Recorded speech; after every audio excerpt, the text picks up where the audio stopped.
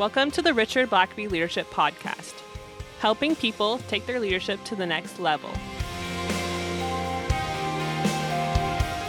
Brought to you by Blackaby Ministries International.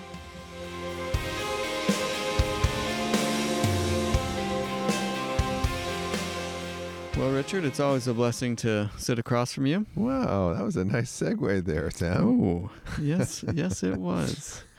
So I try sometimes, you know. That's all I can ask. These things just come to me, and I just go with it. So if you haven't guessed, today we are talking about blessing. Yeah.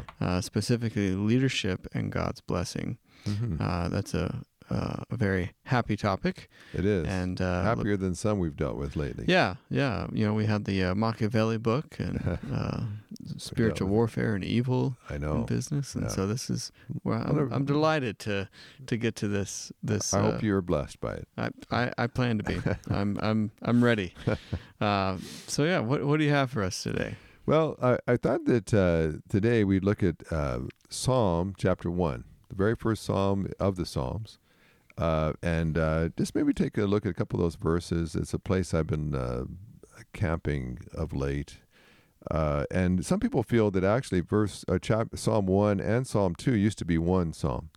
But they're positioned at the very beginning of all the Psalms. And Psalm 1 is not necessarily a typical song that you would think of. It's almost more of wisdom kind of literature. Yeah. And a lot of people feel like when the Psalms were being compiled into the book that it is now, that there's a reason that this particular psalm was put at the very beginning. And so the very first word that you read when you turn to the book of Psalms is the word blessed, which is kind of interesting. And then later when you get to the Beatitudes with the Sermon on the Mount, Jesus is also beginning and saying, blessed are the whatever. And so I thought it would be interesting just to kind of look at a couple of these verses in Psalm 1. I think because in part it's setting the whole context. When you think of the book of Psalms, you think of a lot of different kinds of things in there, the 23rd Psalm and Psalm 119. There's some great things in there, but this kind of sets the whole stage for that. Before you get into all these promises and warnings and so on, here's something that you just really need to understand. And so the psalmist begins and says, blessed is the man. And of course, you should really translate that now. I mean, apply it now to say, blessed is the person, the man or the woman. But just that word blessed right off the bat. Some people have translated that happy or favored.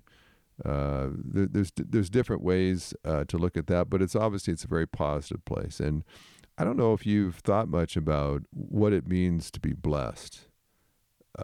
We read that word in the Bible. We can talk about God bless you. It's like when someone sneezes next to you on an airplane. The polite thing is to say bless you. Well, I hope you don't connect, sneezing is with blessing. Yeah. Blessing, being blessed is a lot more than that. Blessing is basically blessing is the state in which God wants His people to be in.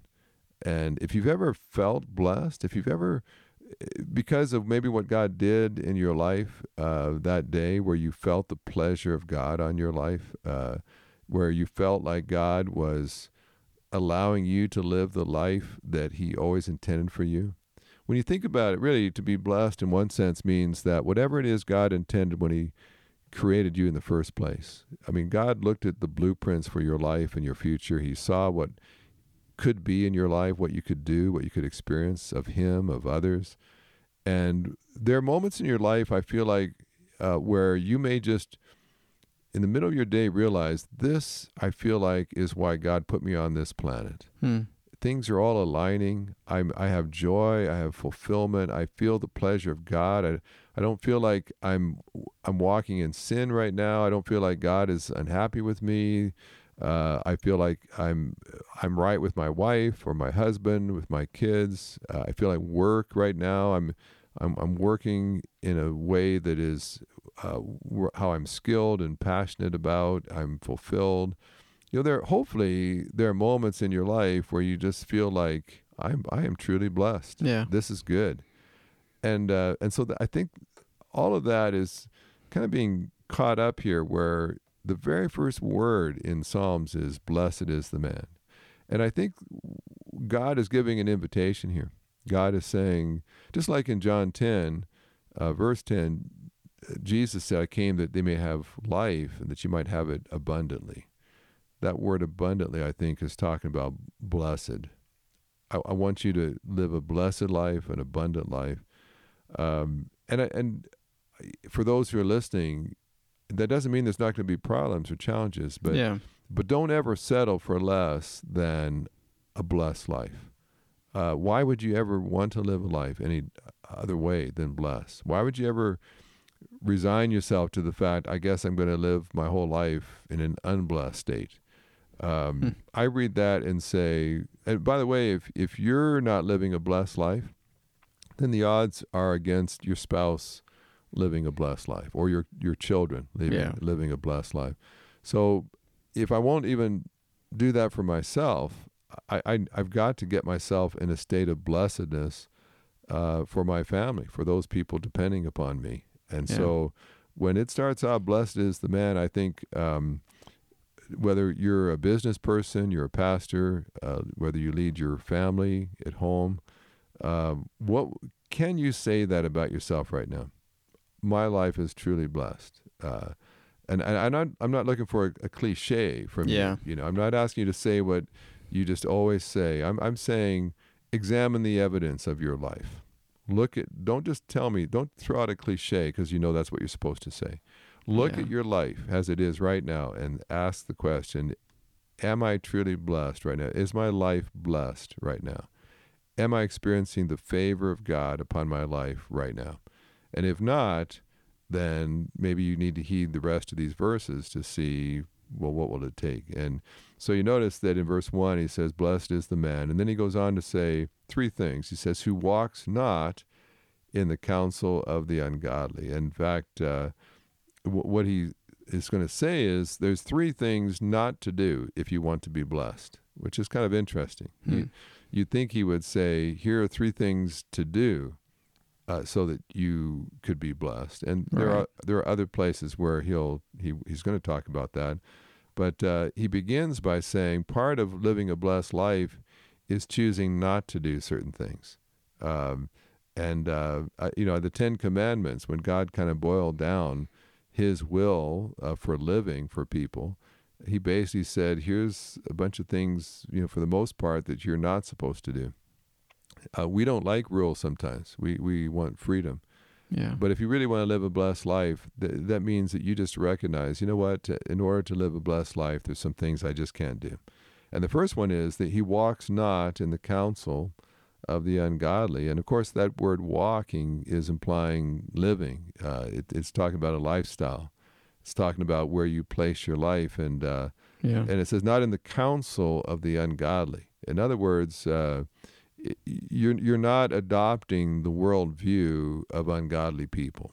You're not taking the ungodly values of people. Be careful about who controls your thinking. Where you get your counsel from. And of course today, with social media so pervasive, I see all the time people very upset about things, posting their views very strongly about various issues. And yet oftentimes you just get the impression they're just echoing who they've listened to, the Twitter that they've been paying attention to, the Facebook posts, the blogs they've been reading, the newscasters that they always listen to. And basically they've filled their mind with those people's counsel. And now that's their viewpoint too. Who you listen to is going to affect your viewpoint. And so if you want to live a blessed life, be careful that you're not letting ungodly counsel fill your mind. And sometimes we overestimate ourselves at this point. We think that we can listen to negative, critical, cynical counsel all day long, and yet it not affect us. Yeah. And yet, I've seen some Christian people who are very angry today, very upset. And, there are things in our world that certainly are upsetting. Yeah. And there are certainly things that you should be concerned about. But I think you have to be careful about who's shaping your view of reality. And what this is saying is, blessed is the man that does not let ungodly people shape their views and does not fill their mind with their counsel. And there's a lot we could say about that, but I would certainly encourage our listeners to consider, who is it that I'm putting in my mind? Whose counsel am I filling my mind with? And that doesn't mean that you can't get some good advice from people who are not Christians, but be careful, because sometimes people may agree with you, for instance, politically, but not spiritually. Or maybe they see the same way that you do economically, but not morally. And so, because you're listening to, I agree with his view of economics, but be careful that their worldview of morality is not creeping into your mind as well. So be careful about not walking in the counsel of the ungodly. And then it says, nor stand in the path of sinners, or sit in the seat of the scornful. Now, some people have seen a progression here. Yeah. One person called this 3 degrees of departure from God. At first you're walking, then you're standing. You stopped walking, now you're just standing there, and finally you're sitting down. You're getting comfortable with the company that you're keeping. Yeah. And so at first you were just walking along the way, just kind of listening in to the counsel, the opinions of others. Then you stopped. Now you're kind of maybe taking it in even more. And finally, you're just going ahead and sitting down with them. You're just making fellowship and identifying yourself with them. And some commentators say maybe that's taken it too far, different degrees of intensity, but maybe this is just 3 different ways of essentially saying the same thing. But basically what it's saying is, just be careful where you're getting your thoughts. Be careful who your companions are. Yeah. And your companions are anybody that you're listening to all the time. So that means if you love this podcast where someone is constantly, just going on and on about things they're upset about, well, that's going to start affecting your viewpoint. And if you're not careful, if you let ungodly counsel fill your mind, and you begin to become very comfortable just immersing yourself in that all the time, then you may be in danger of not receiving the blessing of God. Well, Richard, I love the idea of being like a tree. That seems to have very powerful connotations. What did the psalmist mean by that? Well, it depends on whether you're like a weeping willow or you're a mighty oak, I guess. Right, yeah. Cracking pine. Yeah, verse 3 says, he shall be like a tree planted by the rivers of water that brings forth its fruit in its season, whose leaf also shall not wither, and whatever he does shall prosper. And of course, this is being written to people in the Middle East, in Israel, and there's a lot of desert areas there where there's not a lot of trees, certainly not forests. Yeah. You might see around an oasis, somewhere where there's a lot of water, some trees, but very harsh, dry climate for trees to grow and to be filled with fruit and leaves. And so it kind of stands out. I mean, depending where you live now, trees may be pretty commonplace, but for them, a tree was a magnificent thing. And of course, in their day, most of the people are living in one floor size kind of homes and dwellings. And so some of these trees, if they really do grow, can be pretty impressive to the average person in this time that this is written. But what it's saying is that you become a source of strength, and you become a source of shade, of protection, a source of replenishment, of supply, of food. It's saying that people will come to you because they find strength there. They find nourishment from you. A big tree can provide shade and shelter and food to a lot of creatures, a lot of people. And so that's God's desire, basically not only to bless you, but to make you a blessing. Yeah. When God blesses you, it's never just for you. It's always for you then to pass it on to others. Well, that's what I love about the tree imagery is that, if we want to say a blessed tree or a healthy tree is obviously that's good for the tree. Yeah. But that provides so much more to the inhabitants around that tree. Yeah. If we want to look at it in that sense. And of course, it all depends on water. And so if you find a tree that is near water, that its roots are going right down into a steady water supply, then it produces a lot. And I think certainly something I've had to ask leaders at times is, if you're malnourished, if you're dried up yourself, if you haven't taken time to soak in God's truth and all the nourishment that comes from abiding in Christ, you're not going to grow yourself. Yeah. You're not going to produce fruit. You're not going to have leaves. And so you have to keep nourishing yourself spiritually, emotionally, physically, so that you've got something to give others. And, right. And so, a great exercise might be take a piece of paper and a pen. You may not be a good artist, but why don't you just to kind of sketch out what kind of tree you are to others right now, and how big of a tree, how much shade, how much is there any fruit right now? Like when people are in need, do they immediately think of being around you? Because when they just get around you, they're refreshed. They get out of that scorching Middle Eastern sun, and when they get near you, there's shade, there's protection, there's refreshment. They always feel better having, if they get under the shade of your tree and they pick some fruit and they're refreshed and they've satisfied their hunger. It's like, are you that kind of person to others?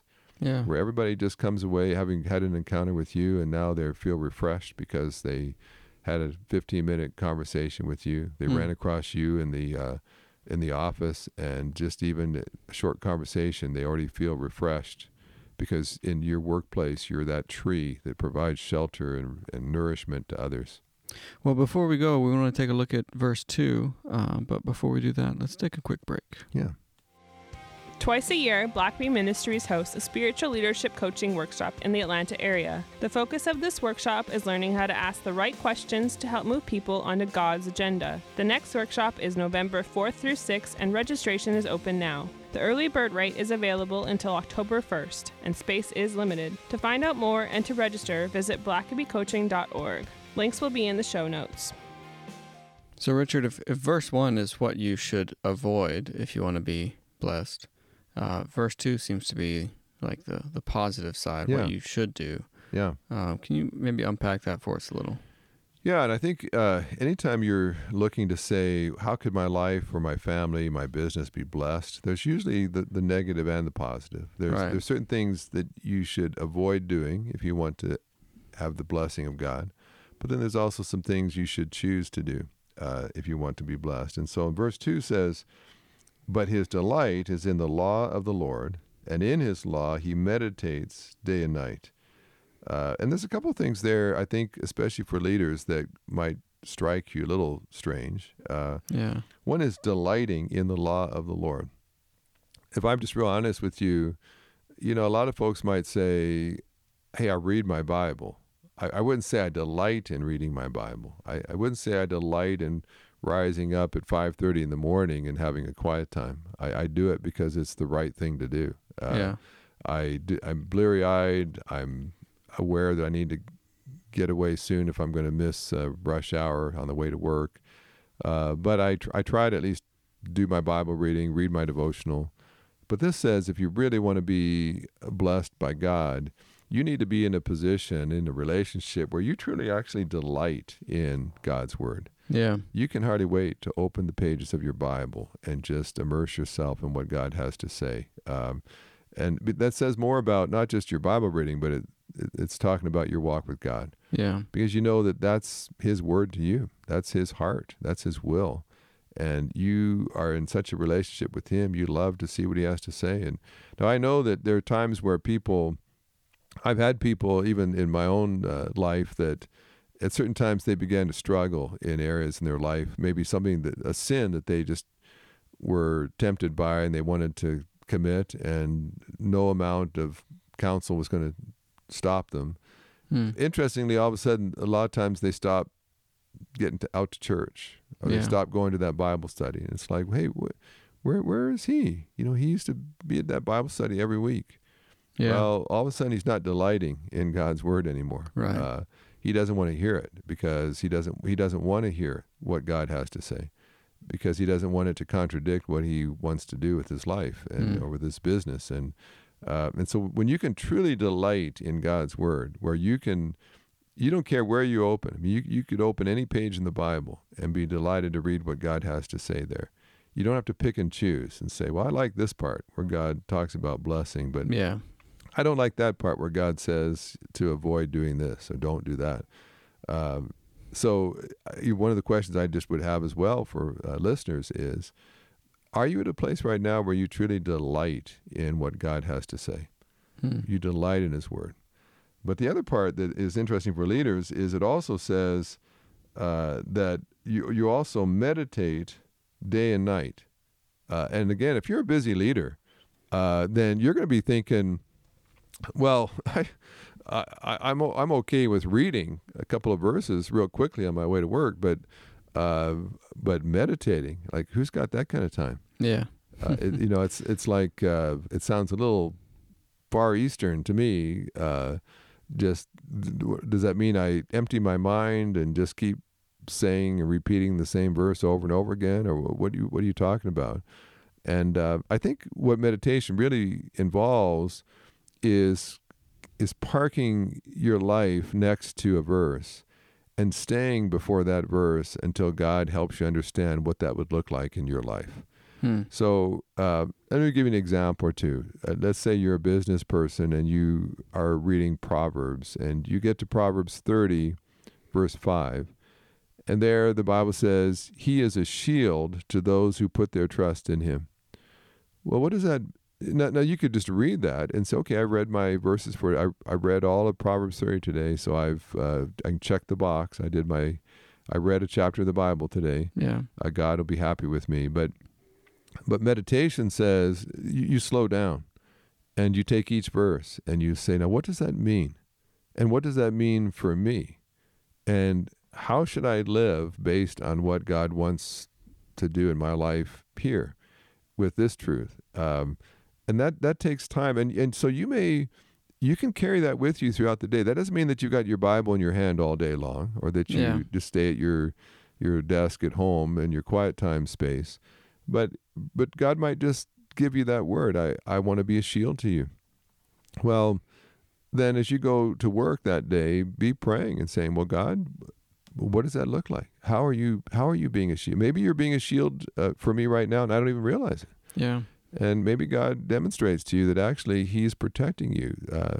The boss recently was upset on a tirade about some performance going on in the company, but when your name came up, God just showed you favor, and the boss just said, "I'm not concerned about him. I think that's fine." And word gets back later. I've literally had that happen to me in years past, where colleagues came back and said the boss was upset about something, and your name actually came up, and the boss right away said, "Oh no, that Richard wouldn't do that."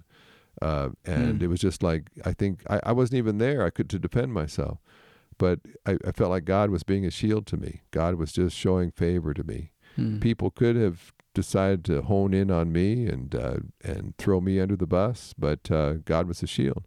Or maybe there's something coming up, and I've been worried sick about it. Maybe I've got a court date coming up where I've got to go to court over a legal issue with my business, and I'm really nervous about how it's going to go. But then I read this, and all day long I keep thinking, but if God is my shield, do I need to be worried sick? Do I need to be anxious? Do I need to be fretting? God, does that mean that how do I let you be my shield? Does that mean I've got to do all my own defense, or are there some things you'll do for me? Does that mean you'll guide me to the right attorney? What all does it mean for God to be a shield to me? Maybe is it a shield to temptation that's coming my way, or just to assaults and attacks? And a shield to negative thinking of my own that just robs me of the joy of the Lord. There's a lot of things that God could be a shield to me about that I need to take time and ask, are there areas in my life that I've not let him be a shield to me that he wants to be, that would actually save me a lot of grief? Or maybe you're reading Matthew chapter 11, verse 28. It says, "Come unto me, all ye who are weary and heavy laden, and I will give you rest. Take my yoke upon you and learn from me, for I am gentle and lowly in heart, and you will find rest for your souls." Maybe I just stop and think, am I weary? Am I heavy laden? Has life been a burden lately? Now that I think about it, my wife just commented the other day about she's been hearing me sigh a lot lately when I get home from work. It's like I'm just tired. I'm weary, but I don't know if is that a physical tired or is that a emotional tired? If I just had a lot of draining things in my life lately that are just robbing me of my joy, have I just been getting through life lately instead of enjoying life? And what does that mean, taking his yoke? I mean, yokes are a burden. Yokes are something you have to pull. How would being yoked with Christ actually become more restful, more peaceful? Of course, if you're yoked if you're an oxen, which is where that term comes from, you typically, if you're a young ox, you're yoked with a more experienced, older ox that knows the ropes, knows what to do. Yeah. And if you just kind of learn to follow their pace, just turn when they turn, stop when they stop, it's actually kind of relaxing to know I don't have to figure it all out. Yeah, you don't have to think about it. You just I'm just gotta look beside me, and that's like sometimes when you're following someone, you got two cars driving to the same destination, and the car in front of you knows where they're going. I don't have to pay attention to the GPS. I don't have to be watching for all the crossroads. I just got to watch that car in front of me. Just stay with them. And same sometimes I think with being yoked to Christ. I just got to keep looking next to me, and as long as Christ, whatever he's doing, that's what I'll do. And if he doesn't seem upset or concerned, I don't need to be. It actually takes a lot of pressure off me, a lot of the load off me, and maybe I've been worrying too much about things. And so meditating, there's some great verses in the Bible that are very practical. And I mean, it's stuff that you'll do all through the day. It's like when you go to work and you take a deep breath at your desk, and you stop yourself and say, hey, you know what? That heavy laden, that weary, I'm acting like it again. Sitting here at my desk, I think I'm acting weary. God, you promised that you'd give me rest. I need that rest today. It's not even noon yet, and I'm already weary at work here. God, show me what that looks like to have your rest that restores my soul, restores my energy. So I think what the psalmist is saying is the people that are successful, the people that have become those great shady fruit trees that just surround and provide cover for so many other people, these are people that have figured out certain things I will not do. Certainly I'm not going to let other people think for me. I'm certainly not going to let evil people put their values, their thoughts into my head. Yeah. Which means I'm probably not going to watch certain television programs. I'm not going to go to certain movies. I'm not going to read certain books. I don't want my mind filled with ungodly thoughts and thinkings and worldviews. But it also means I'm going to do some right things. I'm going to meditate upon God's word. And to me, meditating means I'm going to open the Bible that I've grown to love, and I'm going to look for those treasures, those promises of God, those great verses that you can just build a whole life on. And when I find one of those verses, I'm not just going to skim over it. I'm going to meditate. I'm going to camp on it. Day by day, I'm going to hold that verse up before my life and say, but am I experiencing this yet? Am I experiencing it fully yet? And if not, God, what do I need to do so I experience your rest, or I experience you as a shield? Yeah. Whatever it is that God promises. And if you'll just do that over time, the psalmist says you'll live a blessed life. And everything that God intends for you, you'll release it into your life and experience God's very best. And I just kind of leave this by just saying, I really believe God wants every person listening to this podcast to be living a blessed life. And if you can't say that your life today is blessed, don't be content. Don't shrug your shoulders and say, I guess I'm one of those unlucky ones that's going to spend his whole life unblessed. I'd say, no, God gives some guidelines. He gives some counsel to show you how to get your life in a position where you can be blessed. Make those choices, as Psalm 1 says that you ought to do, until you're in a perfect position to receive the blessing of God. Well, we hope this has been a blessing to all of our listeners today. It has been to me. And until next time. Thanks for listening to the podcast. If this is something you enjoyed, review us on Apple Podcasts, and don't forget to subscribe and share with your friends. If you have questions or comments, please email us at podcast@blackaby.org.